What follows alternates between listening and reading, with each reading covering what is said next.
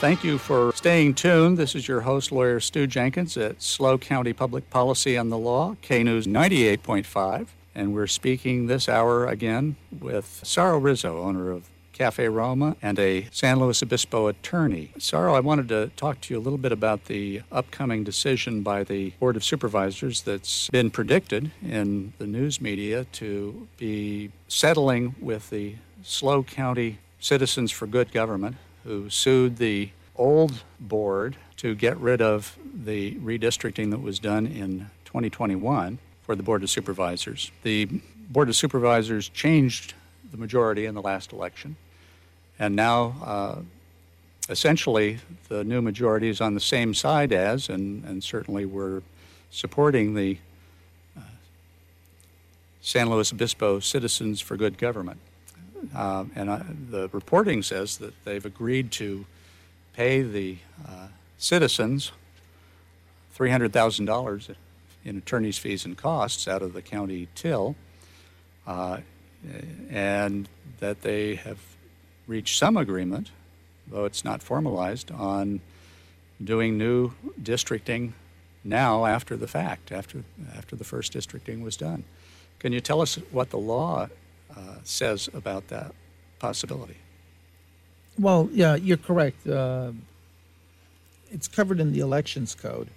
And yes, as you know, it was quite contentious, and they had come up with what was named as the patent map, I believe.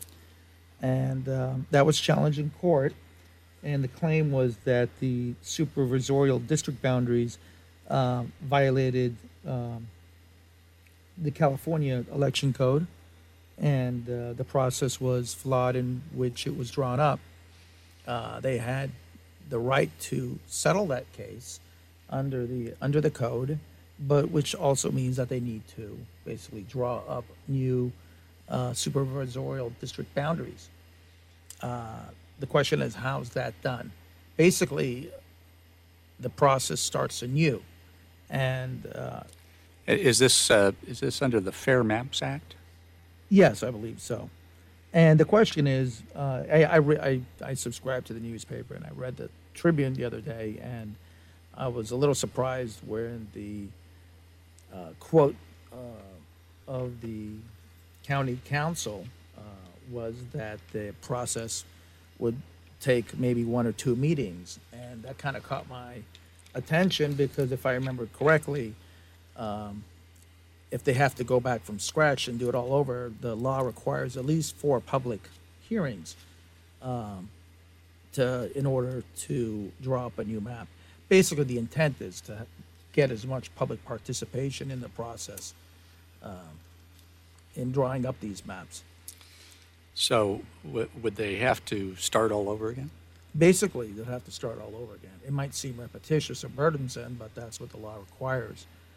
4 public meetings, one before a formal map is proposed, and they have to take public input. One of those meetings has to take place on a weekend, make it accessible so they can get the full public participation, at which point they can go ahead and vote to adopt a new map, and that would be it. But of course, any new map would be able to be challenged the same way the patent map was challenged. And it brings back, I think the most difficult question that I see right here is, what do you do with the city of San Luis Obispo, which has about 47,000 residents? You know, it's having observed very closely the creation of the map in 2021, I did some figuring, and it turns out that the city of San Luis Obispo is about 20 people shy by itself of having the full population of a single supervisorial district, 1/5 of the population of the county. And the object of the Fair Maps Act, the primary object of the Fair Maps Act, is that every single district be equally populated. And a governmental entity can vary from that a little bit, but that's the primary goal. And then there are other goals set forth in the Act. Can you tell our listeners what some of those priorities are? Well, it sets forth a following order of priority. The first priority is, to the extent practical, the districts must be geographically contiguous. And that's basically to avoid, the classic districting where you had like the letter I with the top and the back. It's 300 miles long, and or run the district down Highway 1 against the cliff between two cities that are separated by, hundreds of miles. Exactly. The classic examples that just smacked is craziness. So that's the first thing. I think the second criteria that they need to look to in order of priority is, I think, the contentious one, and it'll be problematic here. And it says, to the extent practicable, the geographic integrity of any local neighborhood or local community of interest shall be respected in a manner to minimize its division. And of course, a community of interest is a population that shares common social and economic interest that should be included within a single district for purposes of its effective and fair representation. And when you look at that, you don't look at relationships with political parties, incumbents, or political candidates. Now, that's a very important goal, particularly when you have, say, a county like Los Angeles, where there are something like 87 cities, many of them just back to back, but you may have ethnic populations that are clumped in certain areas that cross city lines. So making sure that those folks have the ability to have representation in a single district makes a lot of sense. But in a county like San Luis Obispo,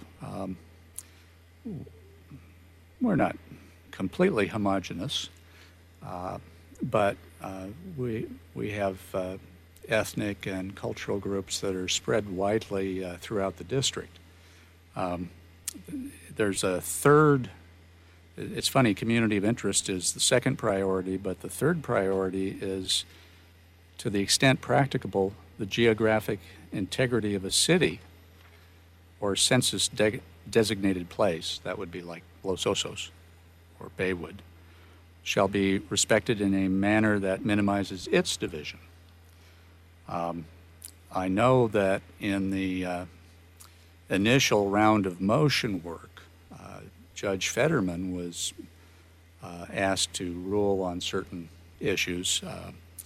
The citizens, the SLO County Citizens for Good Government argued that the map discriminated, the patent map discriminated against ethnic minorities, particularly Hispanics.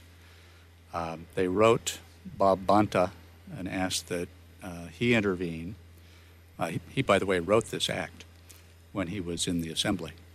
And he did not intervene, and the court found that there was no purpose for discrimination against any ethnic group. And the court also found in its ruling, Judge Fetterman did, that cities in this county could very well be considered communities of interest under the second leg of this particular statute. In the Tribune article, the county council was quoted as saying that somehow the court had decided that the plaintiffs would prevail or had a high likelihood of prevailing on another issue. And that was whether or not the map was drawn to favor or disfavor a political party. Yes. It seems that in the preliminary ruling of the court thought that argument had some merit, not on the argument itself, is because, if I understand correctly, the Board of Supervisors did not want to take testimony or evidence as to whether or not it would discriminate against a political party or not. Believing, from what I heard, is that they weren't able to make a delineation on that, therefore they didn't want to hear testimony on that. So I think the judge had found that the refusal to take testimony on that aspect was a flaw in the decision-making that led to the ultimate adoption of the patent map itself. Although that was a preliminary ruling, that was not I think, if I remember right, she set it so that it could go to trial on that issue. Exactly. She didn't think it was urgent enough to grant a preliminary injunction and to stop the election that was coming up.